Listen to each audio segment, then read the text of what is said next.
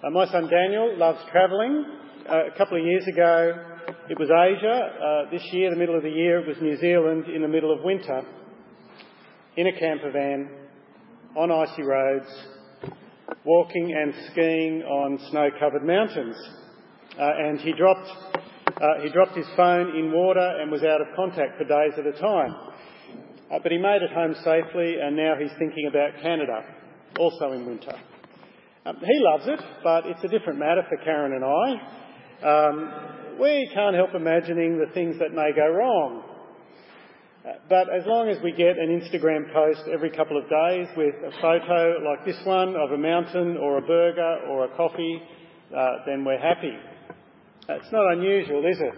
We just want to know that our family members are okay, that they're safe, they're all right. We may not be able to see them or talk to them, but we want to know that they're safe, that God is looking after them. And it's the same concern that's at the heart of the topic we're thinking about today. We started our series on eternity last week. We looked at death. This week we're looking at what comes next. We're answering the question, what happens after we die? And that's a theological question, but it becomes especially important when a loved one dies. And suddenly the theology and the theory becomes a whole lot more significant, more real. Where is Mum right now? Is she all right? I just want to know that she's okay, that God's looking after her. We're thinking about the time between death and Judgment Day. Most of us, I think, are probably a little clearer about what happens when Jesus returns. For those of us who are Christian, we'll be resurrected, we'll live with Christ forever. But what about in between? Until that day, what happens to the Christian the moment they die? We're going to focus on one passage, Jesus and the thief on the cross. We'll address three questions about what happens to people who die. When, who, and where. And then we'll consider one more question, so what? So we're looking at Luke chapter 23, begins at verse 32. It's the hours after Jesus' death. The hours before Jesus' death. It's the morning of Good Friday. There are two criminals executed with Jesus, one on his right and one on his left. And in verse 39, one of them says, one of the criminals hurled insult at Jesus, "Aren't you the Christ? Save yourself and us." Luke 23:39. This criminal's joining in with the rest of the crowd who are abusing Jesus. They're ridiculing him. But the guy on the other side was different. Verse 40, the other criminal rebuked him, "Don't you fear God, since you're under the same sentence? We're punished justly, for we're getting what our deeds deserve. But this man has done nothing wrong." Then he said, "Jesus, remember me when you come into your kingdom." It's a request that has nothing to offer. There's no, "Well, if you get me out of this mess, I promise I'll try harder next time." There's none of that. There's no, "Help me out and I promise to be a good boy." There's nothing he can contribute beyond the plea, "Remember me." And Jesus' response gets to the heart of this issue we're considering today. It gave comfort to the criminal, and it's given comfort to countless millions since. Do you see it there in verse 43? It's a wonderful promise. Jesus answered him, "I tell you the truth, today you will be with me in paradise." It's an audacious claim. It's the sort of claim a lunatic makes, or a religious con artist. Or there is a third option, that Jesus has been given authority by God himself, the authority over life and death. That means that within a few short hours, Jesus himself will be in paradise. But beyond that, he's got God's authority to judge who else is worthy of paradise. And then the authority to make that happen. I tell you the truth, today you will be with me in paradise. Today answers the when question. You answers the who. And with me in paradise answers the where. So firstly today, Jesus promises that paradise begins for the thief today, the moment he dies. Now, there's a theory out there among Christians called soul sleep. Christians notice that the Bible sometimes talks about death as sleep. And so their view is that between death and judgment, believers go into a state of unconscious existence, like sleeping or like anaesthesia perhaps. And that the next thing after they die the next thing they'll realise is that they wake up at Judgment Day. And it sort of happens like that, however long the period of time is between death and judgment. But notice here, Jesus doesn't say, you will die and then 1,000 years later you will wake in paradise and it will seem like today. No, he doesn't say that. He says, today you will be with me in paradise. There are other parts of the Bible that appear, I think, to be talking about believers who've died being conscious of things that are happening around them, things on earth. One example is the story Jesus told of the rich man and Lazarus in Luke 16. A rich man dies and goes to hell. The word is Hades. There's a poor beggar called Lazarus who also dies, and he goes to be with God. Verse 22 describes that as being at Abraham's side. Verse 23, the rich man is in torment. He can see Lazarus and Abraham a long way off. He asks Abraham to send Lazarus to dip the tip of his finger in water and to cool his tongue because he's in agony. Abraham replies there's no way to cross between the two places, between Hades and heaven, because there's a great chasm in between. And so the rich man instead begs Abraham to send Lazarus to at least warn the rich man's brothers about hell. But Abraham says that they already have all the warnings God intends. Now, that's a quick summary. There's a few things the story teaches us, I think, to do with our topic.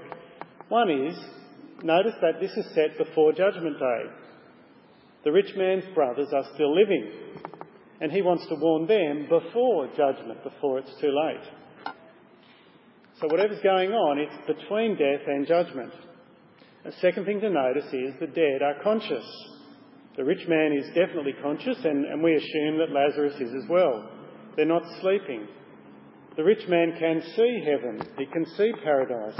Maybe even see his brothers on earth, even if he can't communicate with them. So it seems, whatever happens to people when they die, it is not delayed until Judgment Day. When they die, they're either with Christ in heaven or by Abraham's side, according to this story, same place, or they're in hell, they're in Hades. The third thing to notice is that you can't move between Hades and Abraham's side, between heaven and Hades. There's a great chasm, a great valley between. There's no way that you can move from one to the other. And that's against the Catholic doctrine of purgatory. Catholic Church understands purgatory as like a holding bay, a waiting room that's neither heaven nor Hades, and that living relatives can influence the fate of their loved ones in purgatory by praying for them or donating money. But there's none of that here. There's one or the other, and there's no way to cross over. So that answers the first question, when? The second question Jesus answers in that short sentence is who? He says, today you will be with me in paradise. You. Who's the you? Well, it's the thief. The other one, we presume, wouldn't be with Jesus, but it was the thief who trusted Jesus. Which is interesting because on the surface at least, the two of them had lived a similar life. Both of them had committed crimes worthy of death. So who was this one who'd received the promise? Well, firstly, a thief who'd recognised his own state. He said, we are being punished justly. He saw himself as a sinner with nothing to offer God. He was throwing himself on God's mercy, on Jesus' mercy. A sinner who had lived ignoring God and doing his own thing. The second thing he did was to recognise who Jesus was. He said, this man has done nothing wrong. And then he said, remember me when you come in your kingdom. Who did he understand Jesus to be? He was the perfect, innocent King. He was the one who would bring a new kingdom and bring it with power. That was the kingdom this thief wanted to be part of. It had nothing to do with the thief living a good life or even being able to live a good life in the future. That is the person Jesus makes this promise to. Someone who sees himself clearly, someone who sees Jesus clearly, and then who throws himself on the mercy of Jesus the King. I wonder if that's something you've done. But let's get more specific. When we say the thief would be in paradise, what did we actually mean? Did we mean his body would be in paradise? Well, no. His body would still be hanging on the cross or in a tomb after he died. What we mean when we say the thief would be with Jesus is that his soul or his spirit would be with Jesus. His identity, his personhood would be with Jesus.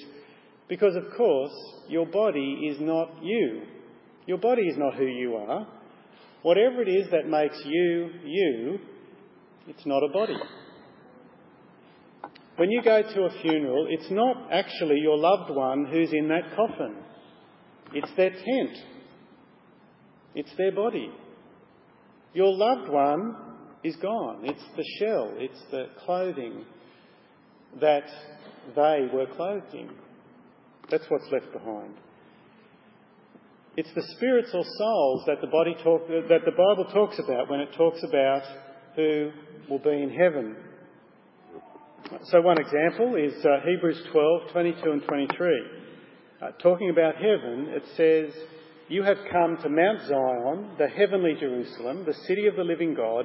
You've come to thousands upon thousands of angels in joyful assembly, to the church of the firstborn, whose names are written in heaven. You've come to God, the judge of all men, to the spirits of righteous men made perfect.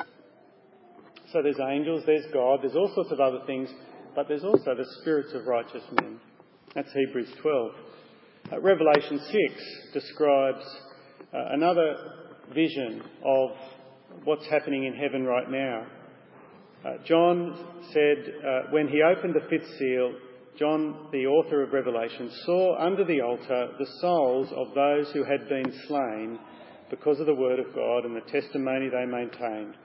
They called out in a loud voice, how long, sovereign Lord, holy and true, until you judge the inhabitants of the earth and avenge our blood? Then each of them was given a white robe and told to wait a little longer. So John's seeing a picture of what's happening in heaven right now. The altar is symbolic of the heavenly temple where God is, and the martyrs, those who've been killed for their testimony of Jesus, are there. They're conscious, they're with God, and they're waiting. They're waiting for Judgment Day. There's one other passage that we're going to look at as we think about exactly what will be with Jesus in paradise, and that was the one that Mary read for us, 2 Corinthians 5. Paul talks about his physical body and he talks about his eternal resurrection body.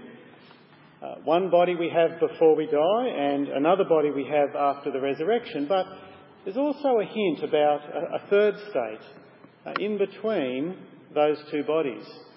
Listen to it with me. We've got it up there on the screen as well. Paul says, now we know that if the earthly tent we live in, that's our physical body, is destroyed, in other words, we die, we have a building from God, an eternal house in heaven, not built by human hands. That's our eternal resurrection body. Two different bodies, like the kids talk, Catherine's kids talk, a tent and a house. Notice also that you live in your body. once again we get the idea that the body is not who you are. You inhabit your body, like a tent.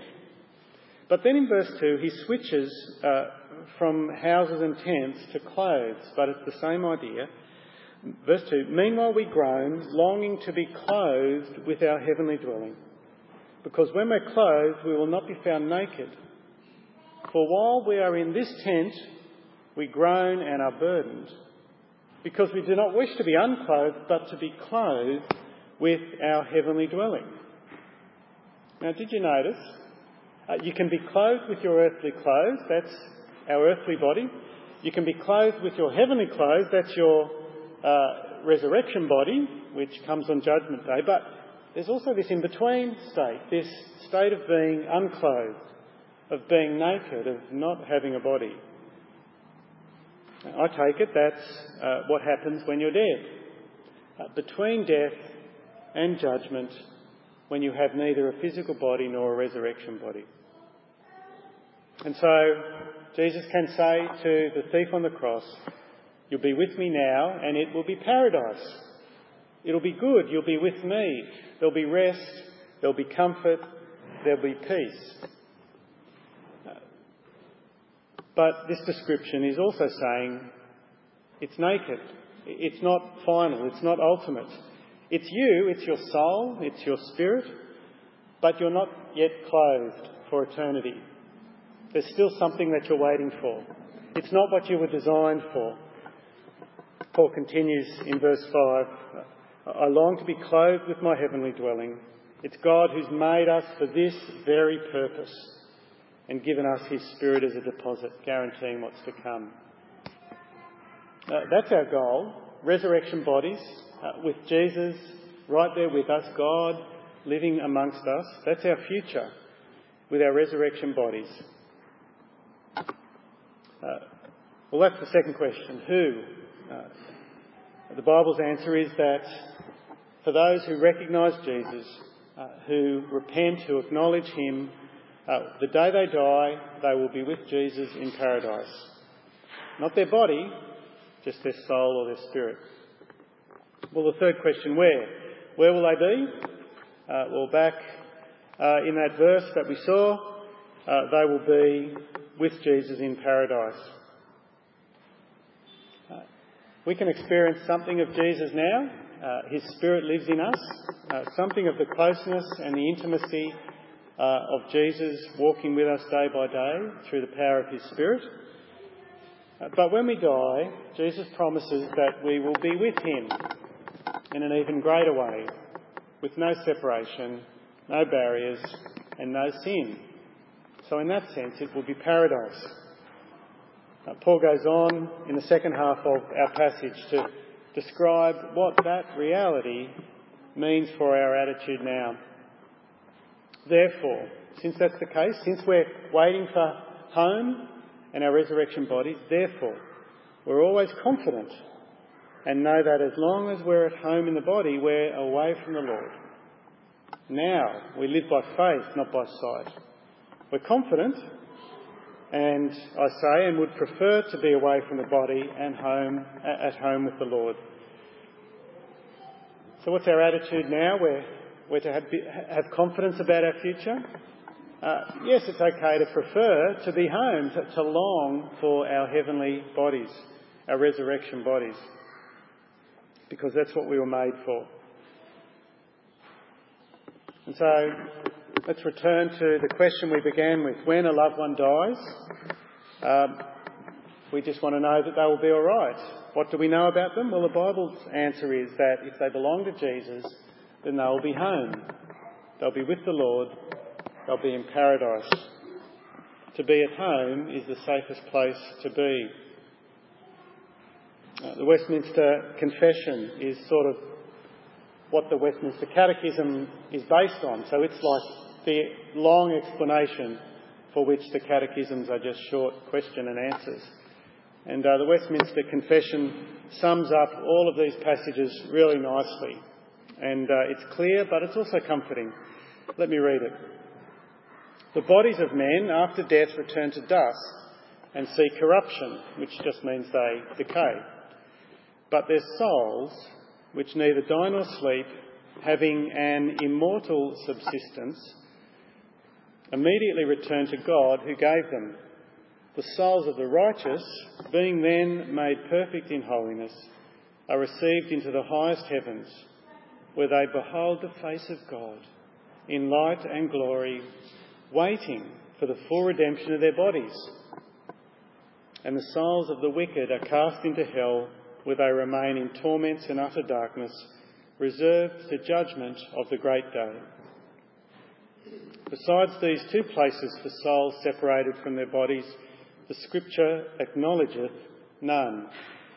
And that last little sentence is a little echo of the time in which the confession was written, which was, of course, shortly after the Reformation really kicked off, and purgatory was a doctrine that the Reformers were finding no evidence for in the Bible. Well, that's the who and the when and the where. The last question is, so what? What difference do those truths make for us today? Well, have a look at how Paul concludes in verses 9 and 10 of 2 Corinthians 5. He's confident that he belongs to Jesus. He's living by faith. He's trusting that the future is sure. Verse 7, he lives by faith, not by sight. And then we come to verse 9. So what? So we make it our goal to please him, whether we're at home in the body or away from it.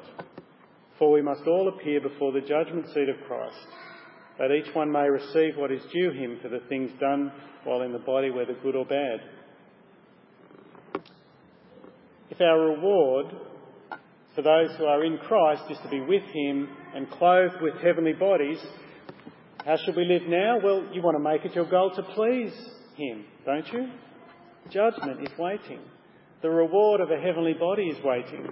Live to please Christ.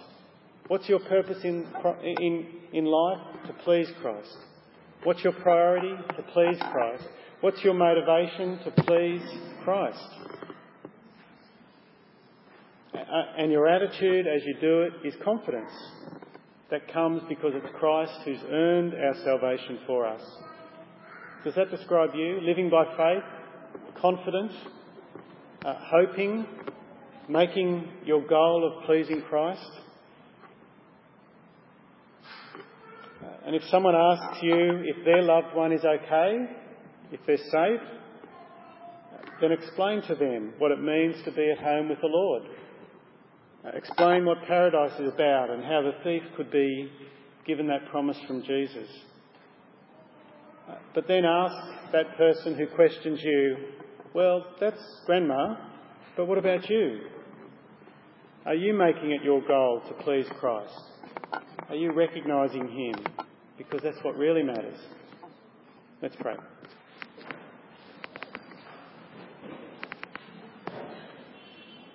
Now, Heavenly Father, we pray that you would help us to understand your word. Help us to take comfort in it. Help us to be confident, not because of our own efforts or our own understanding, but because of Jesus and because of the trustworthiness of your promises. And we pray that as we look forward to paradise and being clothed and receiving the resurrection bodies for which we were made, that we might rejoice in those truths, that we might live for you, seeking to please Christ in everything, that he might receive the honour and glory. Amen.